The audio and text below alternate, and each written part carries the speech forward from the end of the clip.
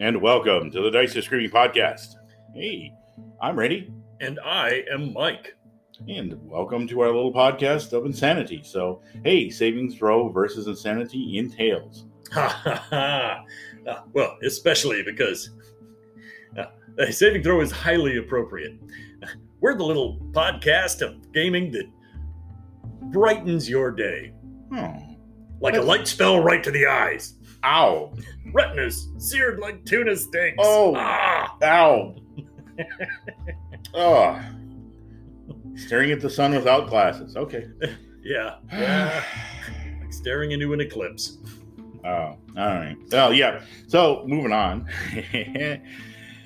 Shuffle off the buffalo. Oh, well, yeah, we got a heck of a podcast lined up. Yeah, we've been doing genre mashups and looks at post-apocalyptic role-playing games. Plus, we also wrapped up our episode of the look at Metamorphosis Alpha and the Starship Warden.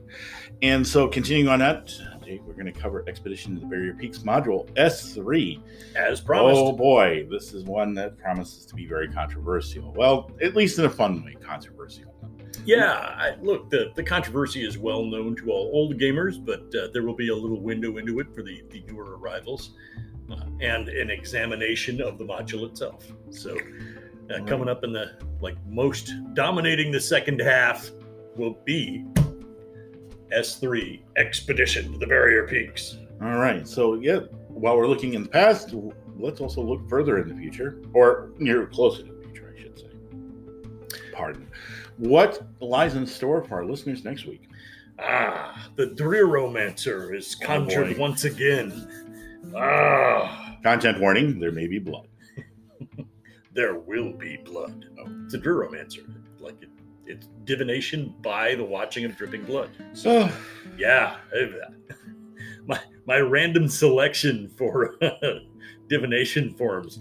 Yeah, that one. Ooh. It paid off, though. Yeah, it got scary. But the Drearomancer examines his dripping blood. And what he sees in the near future... Oh, science fiction movie night. Welcome to the 70s. Oh, wow. Yeah. So, yeah, we were kind of rolling this one around. We wanted to kind of start doing a science fiction wrap-up, but I think that we hit a nerve last week. There was a lot of stuff. So we're going to be covering stuff like Planet of the Apes.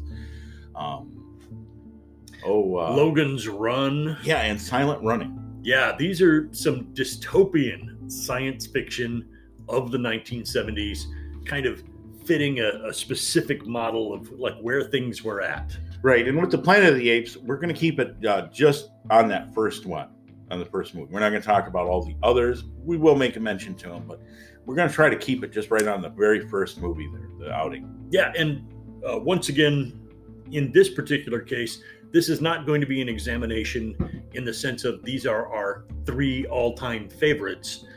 So we're not really pitting these in a competition against one another.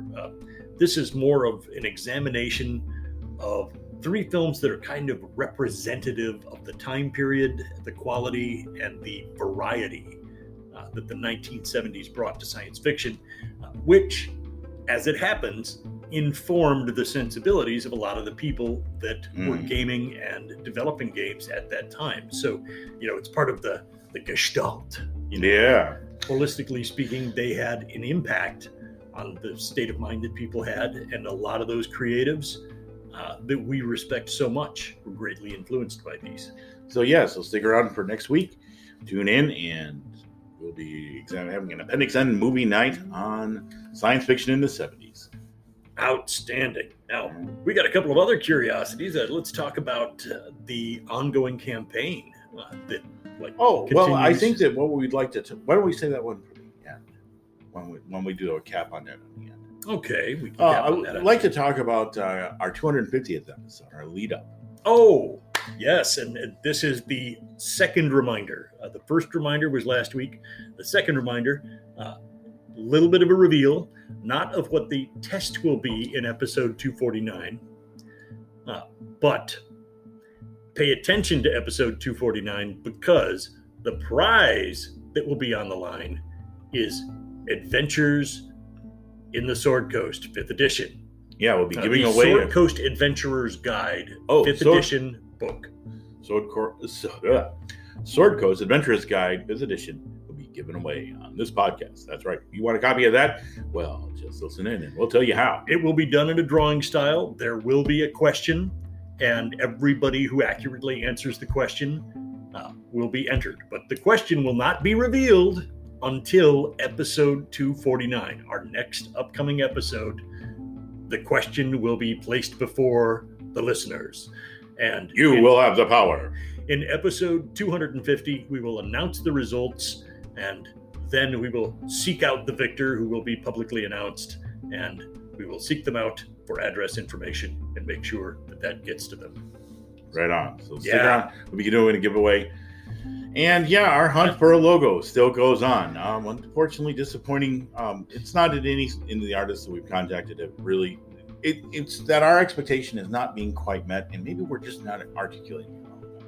But we are. I came to a conclusion that I'm going to have to give up on our original schematic concept, the idea of the anthropomorphized dice. I quit. I've thrown it out because, frankly, the fruitless pursuit of this has absorbed like a frickin' year, and I'm just going to go over to maybe trying some exploratory concepts with the words the dice are screaming, and finding a way to make that groovy looking and cool, and like maybe have a dice theme in it. But if it doesn't work, so be it. Pitch that. Just a beautiful font, an attractive title, a logo with the name itself that doesn't make us, flinch.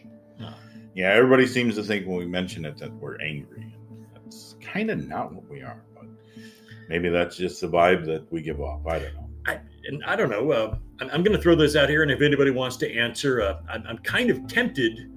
If people remember the concert promotion posters of the 1960s for the hippie bands that had the cool letters that, you could fit it into a square, but the letters were, in that weird that font. wavy, gravy, hippie, trippy, dippy. Yeah, like a Grateful Dead font. I'm kind of tempted by that because we're old enough that might be relevant. Could be. And we are weird. So, and our listener base is from 45 to 59 is right in that group. So. Yeah, so like a lot of people who are listening to the show would totally groove on that font, I think. But I will leave that. Yeah, let us know. We're trying to get it done, and it's not that the artists are terrible or they don't understand us or don't get us.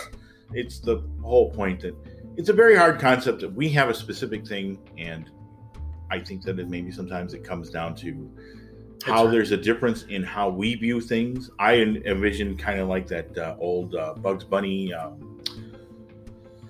baseball game between the Brooklyn Bombers and the Big Lugs and the old-timey baseball guys, and they hit the ball out of the park and the ball is screaming. I imagine the D20 like that. And that is also seen to fall flat. It's always an angry dice. And I don't... Yeah, whereas terrified would be more appropriate. Yeah, we're kind of terrified. Yipe! It's a screaming drive out in the wide field. Okay, so,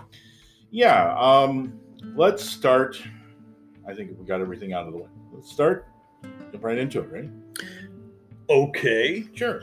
So here, let's talk about the black cover. The only black cover that you see out of the Advanced D&D line. There were some Masters and others that had black covers, but here was one that stood out from a lot of the monochrome stuff, which was Expedition to the Barrier Peaks, and of course it has that nice Errol Otis creepy thing, just trying to some kind of mod plant life.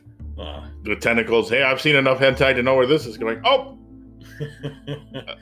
it's not going well because it looks like it's got the mage and one of the fighters under wraps, and they're headed for the devouring maw. But Errol Otis doing his classic style that came to be practically associated with early D&D modules of that era. This is a 1980. Some paladin dude with a dragon helm firing a laser pistol into it, and it's like, oh, that hurt. Yeah, and let's just like rip the Band-Aid off and say that right on the cover, this is what it tells you. That there's a dude firing a laser pistol into a creature in this forested space.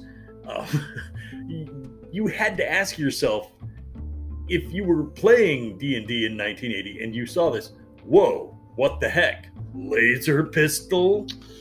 Oh yeah. So this was the revised one. This is the second printing. This is the 81 version, and of course on the back you have the bunch of typical D&D adventurers fighting some crazy plant dudes with spears in what appears to be a high-tech hallway with nice glassy windows and in a well-lit corridor.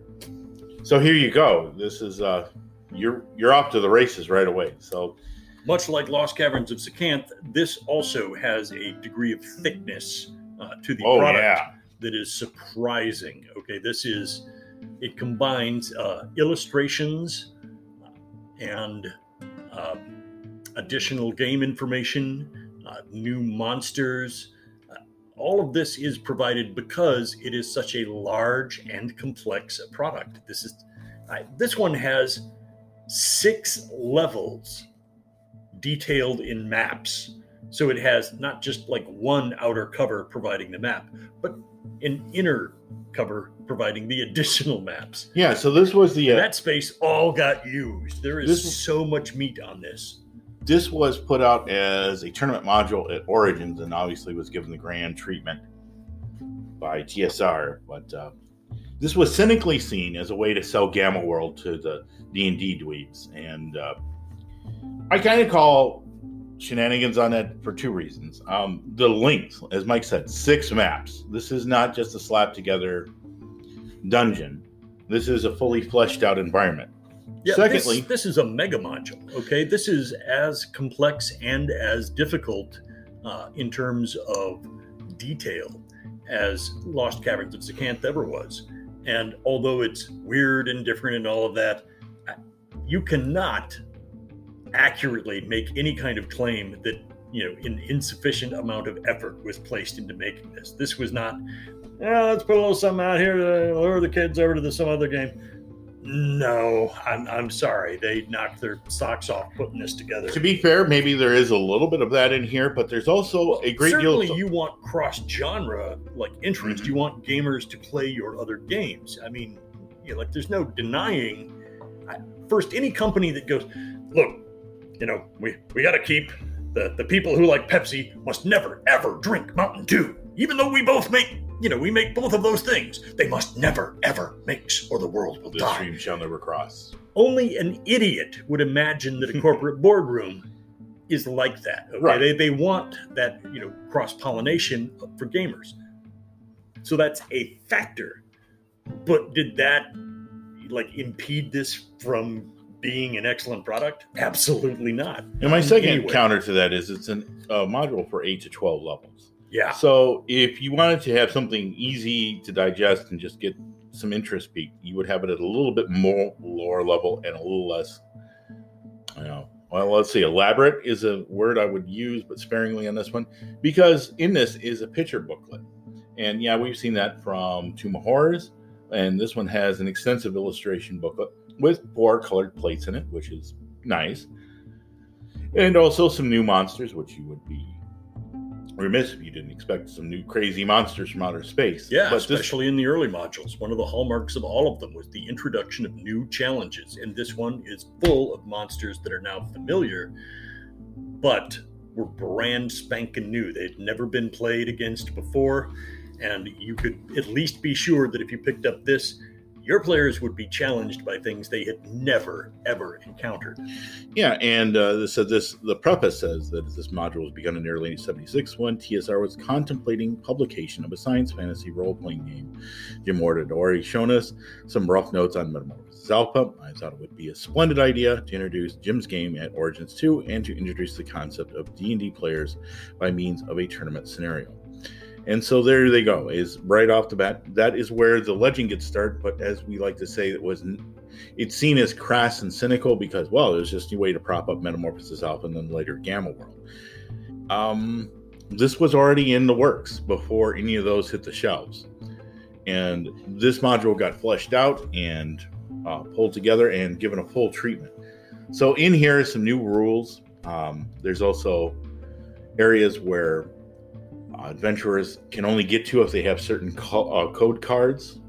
Yeah, I'd like to... Which we talked about. Metamorphosis Alpha was a big thing. So let's start with like the first overriding challenge of the entire environment. The first thing that marks this module as particularly challenging even for high-level players.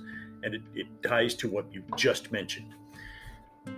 The spaceship that has crashed has controls in an unfamiliar language, often described in unfamiliar terms. Things that even if you understood the language, you may not understand the context as characters. And in tandem with the exhaustive supply of pictures, which were totally necessary to really give people an idea of what they were handling or dealing with, because DM description can run thin. The ship's controls, the ability to pass from room to room unobstructed, the security functions like the possession of color-coded cards that allow you access into different areas. Any idea of just using those? Yeah, people may not grasp it, and it can be an exceedingly challenging module. The controls for moving from deck to deck, again, are also challenging. Although once you find out, it's very convenient to have an elevator going from the first level all the way to the sixth. Yeah, it's once they've worked out what it is they're supposed to do, they're golden. But the ship itself and its essential controls become like a puzzle that they also have to unlock just to undertake most of the exploration of the ship. So yeah, abundant challenges. The foolish or lazy player need not apply because this is a brute. Yeah, obviously this is the remnants, or it has the seeds of the original module, which as I understand it, I'm not going to make any claim to being an authority on this whole thing, but we've done our research and tried to talk to and I've listened to more or less and read interviews with several of the participants in this. And the original one was a lot more sparse in the detail and focused, but it was still very lethal. And including an area where you walked right into the engine room and got incinerated. Oh yeah, high radiation zones are still a feeature here. So yeah, the theme of this is the players are ostensibly contacted by nobility concerned about this fallen star. Yeah, a fallen star and strange creatures attacking at random in the area. And like maimed and disfigured bodies left over from the attacks. And they want brave, powerful, dangerous heroes to go forth and smite whatever wickedness is out there. And that sends the party lurching their way towards the barrier peaks. Yeah, and the first obstacle is just getting into the place, which requires a little bit of work. But it's not impossible or anything like that. You have to start figuring it out. And right away, there's a little bit of hand-holding getting you into the first part of the adventure. But once in, you're pretty much going to start running afoul of veg pygmies. And they're pretty much rife. And as it is, the veg pygmies are not a natural life form to radiation or to anything. They could be a mutated radiated humanoid, or they could have been a cross-contamination from an alien race that they had acquired contact with, and maybe even have led up to the crash of the ship as they got out of hand. Yeah, this was not a warship in the classic sense, but rather a vast traveling colonization exploration ship. Which leads us to talking about the Starship Warden and Metamorphosis Alpha. Yeah. Although this was specifically not the Starship Warden, because that's huge. Yeah, that would have been a ultra mega large ship. This, on the other hand, was kind of the little more like a little more Enterprise-esque. Yeah, explorer or survey ship. And certainly it was intended to have a large crew. However, tragically, space plague. Yeah. Something happened. all the only humanoids on here are the Vegapigmies. Yeah. The creature samples that had been picked up and stored in biolabs and things like that have gotten loose. Look out, they're loose! And rare creatures are periodically engaged in battle with the various robotic and or android staff of the ship, which the players will also periodically encounter. So yeah, this one's going to require a lot of prep work on the DM. You're going to have to become not only familiar with the environment and the map, but you're also going to have to become very familiar with many of the rules and hazards that are contained within, because they're not typical dungeon stuff. Yeah, there's a few things like pits and things like that here and there, but they're more of malfunctioning equipment than anything else. And also a large group of robots and even few androids lurking about. And their programming is completely jilted, so they're just not even understanding what the heck's going on. So everything's an intruder. Yeah, and let's begin with level 1, which is a much lower key. Okay, things are still pretty calm as the players enter the first level. Once they work their way around Illustration 1 and manage to work their way into the ship. Or again, that hand holding gets you a little bit in there. They leave a nice trail of breadcrumbs, which isn't too obvious, but it also isn't without its ambiguities, and it allows you to start to train the adventurers on how this is going to go. So that's a nice thing. And it's mostly at this stage rooms that are like the first level is the officials, officers, and technicians' quarters, which the players have no way of knowing that. But lounges, game rooms, kitchens, dining rooms, and laboratories. Some valuable jewelry may be found. But interestingly, the real valuables are in the medical labs or in the actual laboratories. And there are bottles of various substances that have really interesting effects that would be extremely useful to the cunning player who performs some tests like, oh, well, here's some plants growing in a pot. Spritz this stuff on them. Oh, wow, it kills plants instantly. Let's save this for later. Especially with those little bushy buggers running around. Yeah, when you start running into Vegapigmies, something like a defoliant is wonderful. Just my Agent Orange, you little leafy bastards. Now, let's look at the map here. How many map? This is one of the big things about old school people really talk about. How many empty rooms there are. Now, of course, the empty rooms can be filled by the DM if they so wish. Minimal description is given to the staterooms. Like, these are just uniform, identical, and relatively irrelevant. Another dang stateroom. Another pair of socks. Great. Yeah, they're storerooms, small arms lockers, and in the small arms lockers, in this much less dangerous region of the ship, the players get their opportunity to put their hands on a variety of high-tech weaponry. The catch is, illustrations are provided for each of these types of weapons, but the DM is not supposed to give any explanation of how they are operated. So the unwary player may actually do far more harm to themselves or their own party while trying to figure out how these things work. Right. If they just simply start pressing and guessing, then you let them do it. But if they try to carefully discern what the use is, there are artifact use tables, like in Gamma World and Metamorphosis itself, to figure that out. And they're very similar, but a little bit more skewed to the dangerous side. Yeah, the numbered encounters are then given after the descriptions of areas and, the corresponding locations on the map.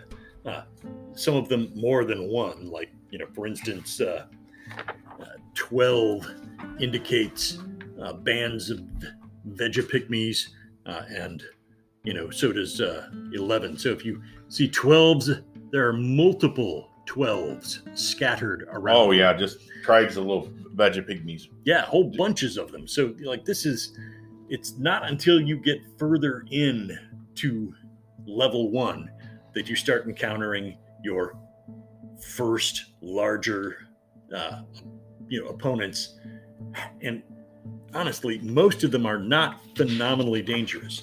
The Veggie Pygmies were an almost ideal start to challenge the players without like instant slaughter, because this was never intended to be Tomb of Horrors-esque, where it's just that the danger level is high, chiefly because so much of what the players are encountering they don't know how to make use of, and they don't know how dangerous it is, and that is actually a much larger threat to the players than mere Veggie Pygmies. But there is a lurker above. There are police robots. Some displacer beasts have gotten in, and phase spiders. Vango, Yeah, for those who are familiar with phase spiders, that I've always considered them a medium tough encounter. Very tough. But these are a dwarf variety of phase spider. But the poison is giant full miniature strength. space hamsters. Giant. Boo!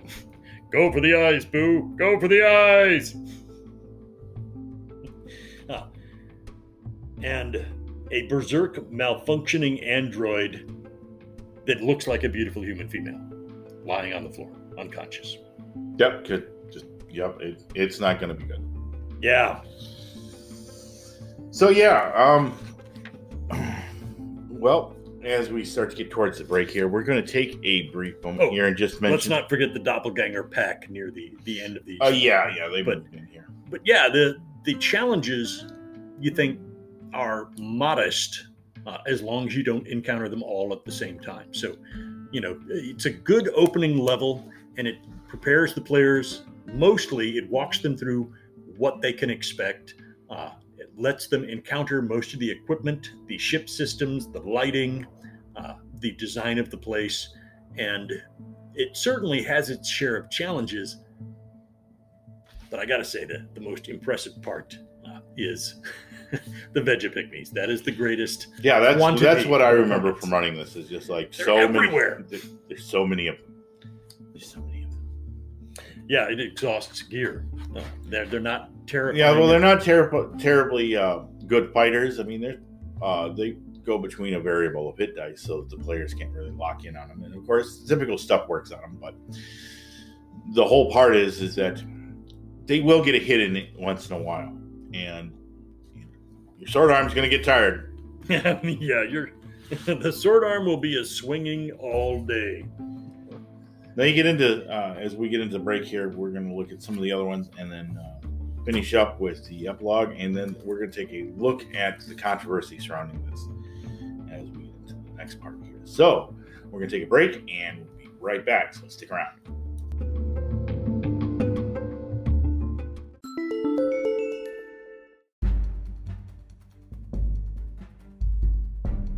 All right, we're back and we're reviewing Module S3 Expedition to the Barrier Peaks.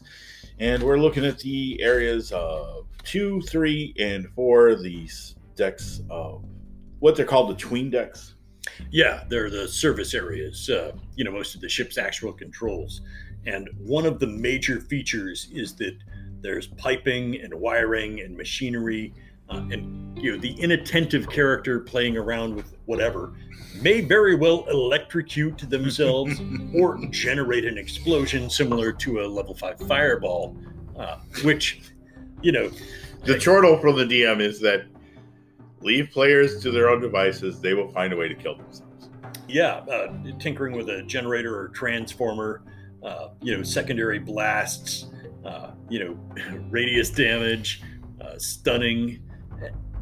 Not to mention the summoning of police and repair robots that, like, if they do enough damage, other things will show up.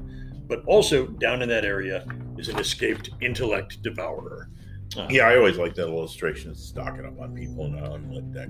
Oh, yeah, just creeping around there, and it's that classic scenario where the monster is in a labyrinthine area that is noisy and weird and unfamiliar and dim, and the players are the prey. It knows the environment. Well, then it becomes one, then you have to figure out which one of the players has been compromised. So it became a game of one of us. Yeah, welcome to John Carpenter's The Thing.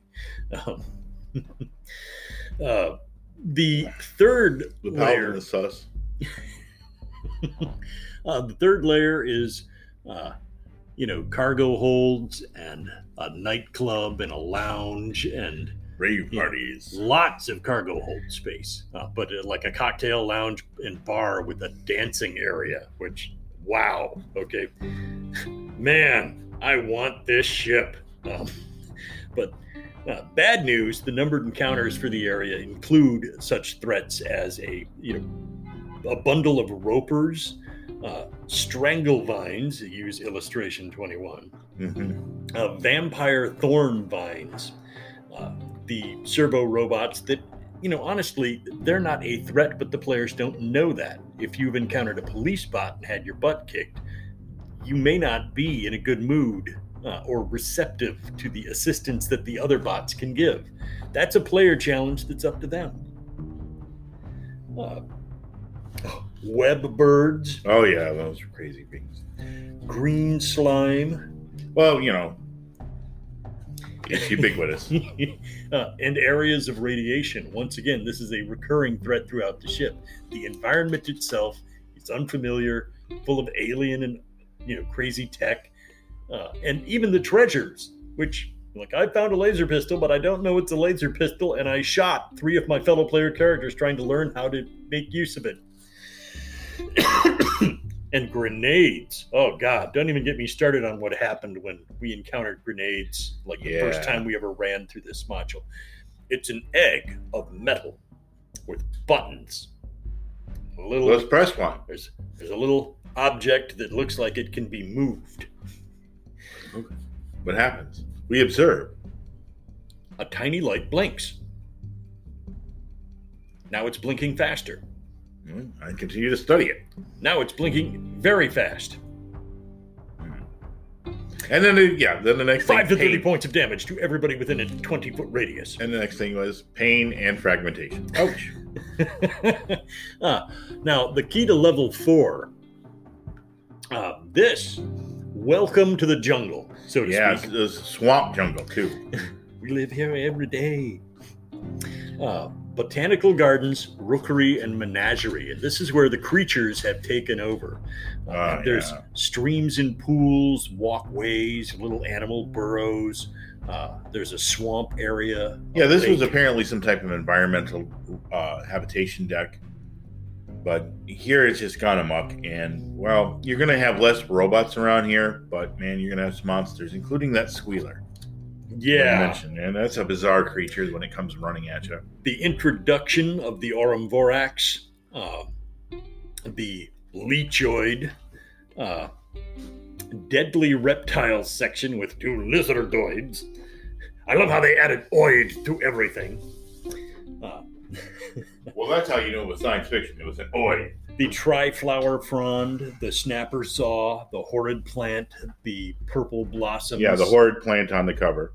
Yeah, these are all located in the botanical gardens and menagerie.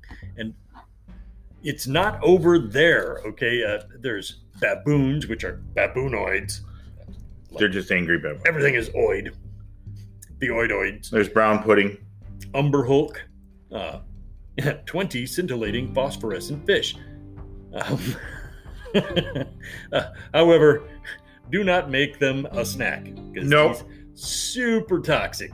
And then the squealer itself, which 71 hit points is no slouch. Oh, wow. Yeah. Yeah. So you get through this one. Also, one of the more bizarre monsters that starts a WTF moment when you show them the illustration is the wolf in sheep's clothing. So this one requires almost an illustration. It looks like a rabbit sitting on a stump.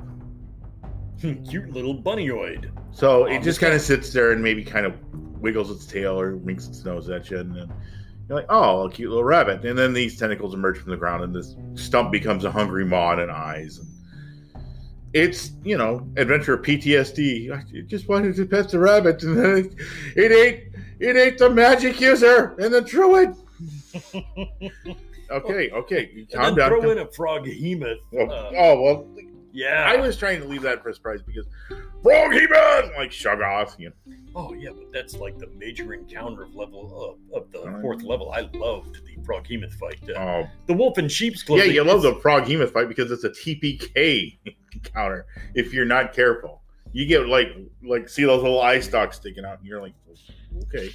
But by this time, you should have mastered some of those weapons, and they come in darn handy with these massive hit points because you get to deal out some impressive damage in these. Oh yeah, significant harm. This was also the introduction of the Globe Palm. A lot of the things you saw in the Monster Manual 2 that eventually got their own coverage, they had their place starting in this module, along with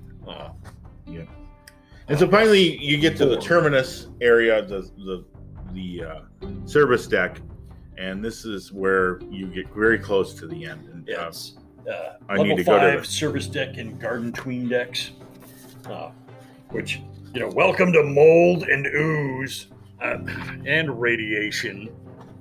you needed to know where the sump pumps and the sewage went, it's here.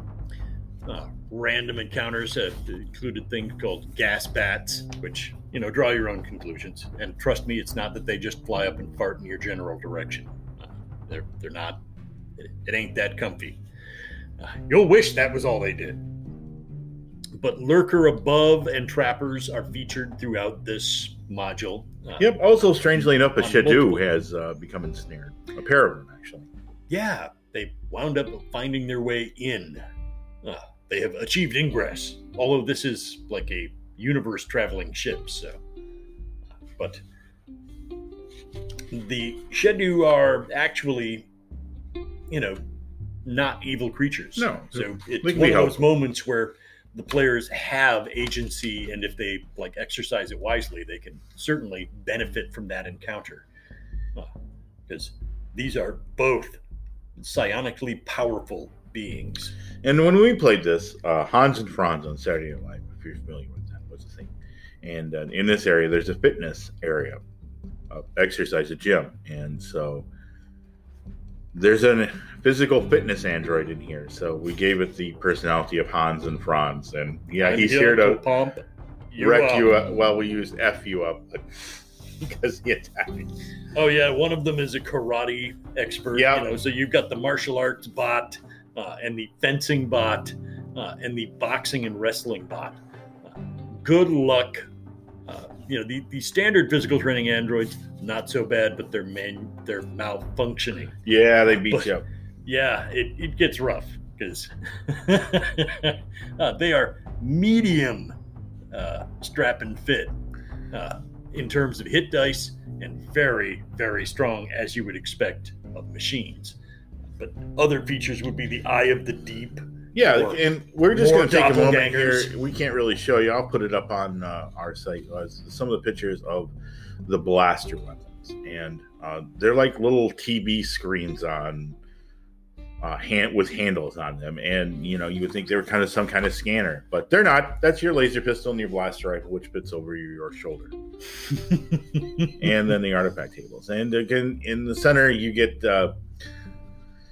The collimation, you come up to some security robots. And level 6. Really, oh man.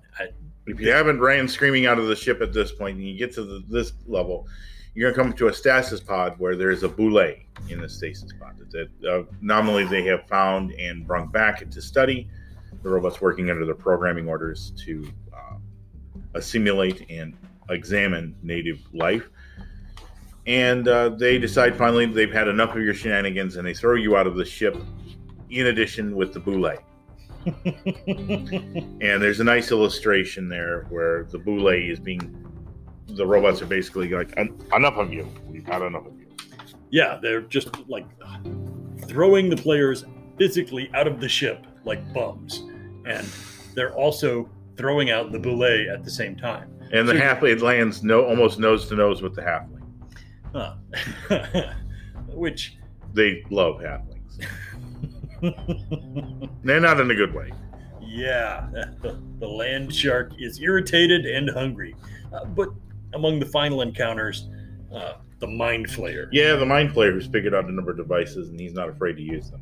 Yeah, this is like the final boss fight for the ship that doesn't involve robots. But they do, of course, provide you with a way to huck the players out of the ship without necessarily killing them. And they get to keep the things that they've packed about their persons. The robots don't just throw them out after stripping them of all gear. The robots don't care. They just want the bums out of the complex. Now, it's not obligated for the DM to do that. Exercise. They just said they've had it, and the instructions are is that at this point they're going to eject the players because if they've gotten to this level, they're dangerous enough to be considered a true threat, and so to deal with them, they're just going to try to get them out, and that's their purpose. On the bright side, one hopes that by this point the players have terminated enough of the creepy monsters that there isn't much left in the ship that can come out and menace the surrounding lands. Right, and you've kind of ended it. The ship kind of seals itself up, presumably, and another expedition could be mounted. This has been revisited, but in here is also the charts for figuring out things. Yeah, these are flow charts for the usage and experimentation with various items from Metamorphosis Alphas, Revised, and Gamma Worlds. They're very similar. But different. There's a chance that players may damage or waste a charge or successfully figure out, or worst of all, destroy the item that they are handling. And so the flow charts are set up for the various different types of items, and the final section of this module is devoted to the weapons data and look at that devices. Look at that blaster rifle. That's totally intuitive what a blaster rifle would look like. Yeah, you would not think. Look, honestly, to me, it looks like some kind of recording device. It does. Yeah, it looks like here's my selfie stick. Yeah, here's Jim from Channel 7 Action News. No, okay, I'm gonna take a picture, Jim. Bam! Little did you know that's a blaster rifle. That this has multiple settings for disruption beam, heat beam, flame plane. Yeah, and the laser pistol is like a little bracer with like a dagger like protrusion and a handle underneath it. So that's kind of cool. Yeah, I mean, you don't know. Like, I'm holding it and I poke somebody with it. What happens? The end breaks off. Well, I squeeze the handle. Oh, now we're talking. Okay, laser blasts are flying. Okay. And it included the Needler pistol, the blaster pistol and rifle, the laser pistol and rifle, the paralysis pistol, and a variety of grenades. But then we get to the miscellaneous devices like powered armor, which those who played Gamma World may remember. Oh, yeah. Works great right up until it runs out of juice. Oops. And then you are wearing one heavy movement inhibiting pile of junk. The anti-grav belt, float upwards or downwards. Yeah, handy. Underwater swimming gear, gas masks, language translator, portable spotlight.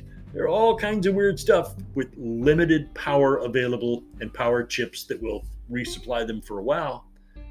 But sooner or later, those charges wear off. All right, so let's talk about it. So we've covered this module pretty thoroughly. We've given you a good overview of how it plays out, and they give you a nice cross-section of the ships and computer-generated characters if your players don't feel like up to hucking their normal players into there, or you just want to play it for a while. This is a nice thing, but the fallout. Let's talk about that. Yeah, this module came out. Take the lead, bro.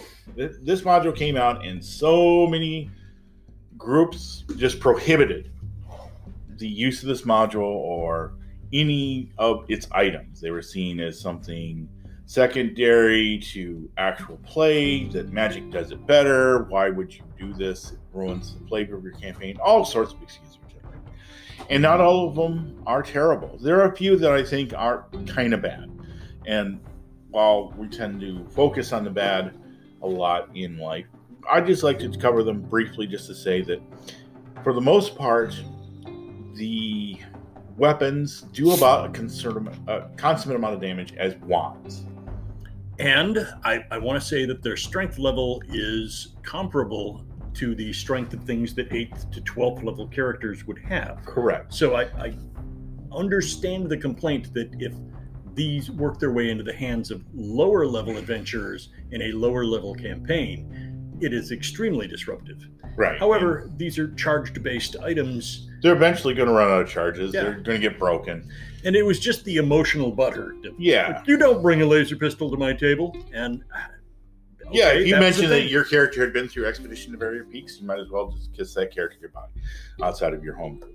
So if you wanted to kind of transition from table to table, or just like, hey, my character, Eric Wildstar, is I met a guy that played a crew member from Expedition to Barrier Peaks who was a fighter. And that was his name, Eric Wildstar. And I was, he kind of had a few items with him. I kind of like that guy, but... he's making believe it's, the ship from Star Blazers. I'm pretty sure that was an inspiration, but I'm also saying that, like, he said that he was one of the awakened crew members, and now he's been adventuring in this new area. So he's a stranger in a strange land, and he's making do. And there's potential for cross-pollination, if you will, of two genres here. And when we get back after our Appendix N science fiction 70s in the 70s movie night, we're going to cover where we think that they took this and made a campaign area setting in Paizo's Pathfinder game, The Iron Gods Adventure Path. And I think they did it right. Yes, early kimono opening on that one, Yeah. And then this leads to the fact that a lot of people said all these grenades and stuff are very powerful because now you allow fighters to use laser pistols or have the same kind of damage dealing potential of magic users. Sure.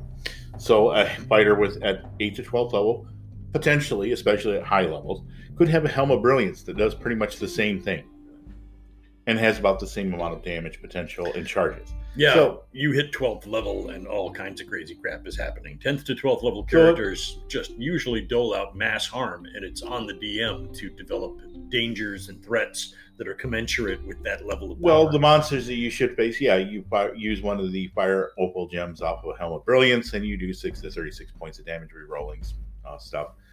And you wipe out, like, how many orcs fit in a 20-foot by 20-foot area? Did you figure that out? Okay, then that's where we're going. Well, and so that's, at the most you're going to get 6, maybe 8 of them. And that's it. Yeah, of course the orcs are going to go like, oh, crap, that guy's got his helm that shoots fireballs. Well, I guess our priorities have just changed from beating up the dude in his robes and pointy hat. Well, yeah, that and don't bunch up. Unbunch! Spread out! I got to say, there was, the mistaken impression that D&D was kind of inflexible and narrowly focused on a very specific type of setting and experience. And that is not accurate at all. I mean, if our brief discussion of the Temple of the Frog, you can go all the way back to the roots, to the origin point, and you begin to see this intrusion of genres. And then, in the original Dungeon Master's Guide, with the section on 6 guns and sorcery, and genre mixing. Exactly. And then you come to this, which is, again, we're basically, if you look at the preponderance of incidents, it's very clear that the staff of TSR in the 1970s had a kind of Wild West approach where, hey, man, what kind of cool fusion thing would be fun to do at the table tonight? I want to freak people out. Well, and this had been done in literature, science fiction literature, like the High Crusade, where aliens... Sir Hugh de Coffrey. Yeah. Aliens had invaded a English realm, a knight who had been returning from the Crusades and now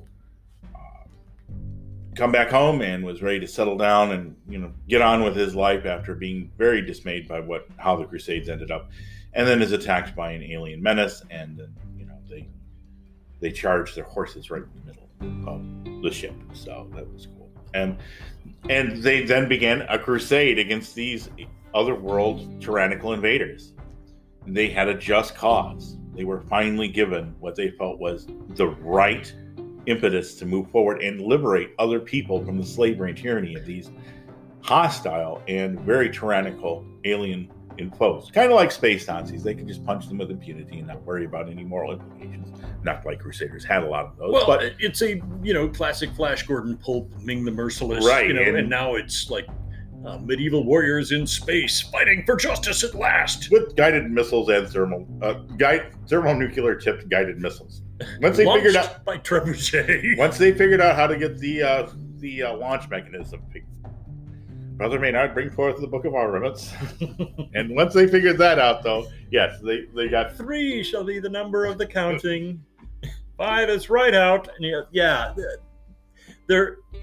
I love Poul Anderson for that, because his Pulp Fiction sensibilities blended really nicely into fantasy and then blending science fiction. These creatures were a conquering race of very strong, but over the period of time, they had become very used to fighting a specific form of high-tech warfare, and they lost the art of melee combat. There was a segment in a Dragon magazine called Giants in the Earth that featured some of the characters from Poul Anderson's series and gave them stats so that the players could encounter them. And if you understood that at that time, like this module, Expedition to the Barrier Peaks, was out, the idea of space travel and D&D and stuff like that, Spelljammer hadn't happened yet, but the premise was already there. It was rife throughout gaming at the time. So it was like a what if. And if you didn't like it, don't use it. Yeah. That was our retort. The power ultimately lies in the hands of the DM and the group of players at every individual table. So whatever harm some people think it did, I was not upset by it, because the potential is there to curtail the damage, and worst case scenario, you just don't use it. Man, you just don't use it. Wow, just wait, what's happening? Once again, you feel yourself drawn into the inscrutable gaze of the arcane eye. And you are forced to look at other role-playing games and independent projects across the internet. Many eyes. Yeah. So one thing we've been talking about here is getting back to some of our core and roots. And so we're going to talk about game. I have a couple games that got away from me. And Dark Conspiracy was one of them.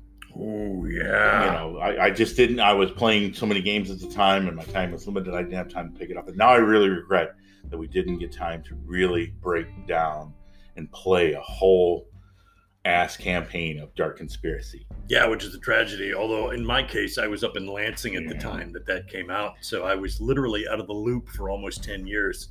So I went and got in work board. Unfortunately, I was not impressed. I did send it back. They were very nice to give me a refund. So with that refund money, I got some other stuff. And one of the things I got was Mothership.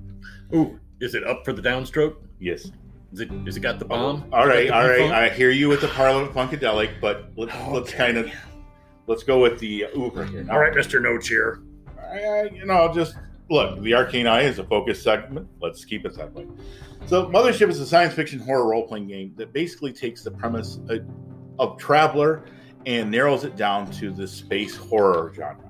And it's a science fiction horror game that takes kind of the best things of Alien and some of the other B tropes and puts them into one, where you and the crew are trying to survive in the most inhospitable environment, outer space. And you're going to go and excavate dangerous derelict spacecraft, crash into planets, sound familiar, explore strange unknown worlds, and get eaten by most of the inhabitants, exterminate hostile alien life, and examine horrors that encroach upon your every move. Flesh-eating viruses come free.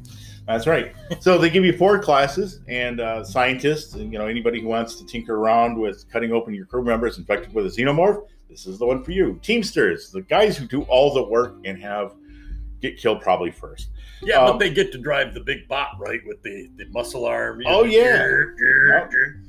Yeah, they get the Ripley cool bot mode. Right, they can be everything from engineers, pilots, miners, whatever. And then you've got your androids. Perfect. Okay, that fits the stereotype, the alien.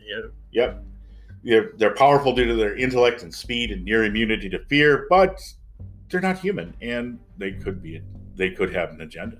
And then finally, of course, the one that the Marines. Yeah, they're here to shoot bugs and chew bubble gum, and they're all out of gum. Yeah, handy in a fight, but when they panic, game over, man. Game over. Rest in peace, Bill Paxton. We love you. Yeah.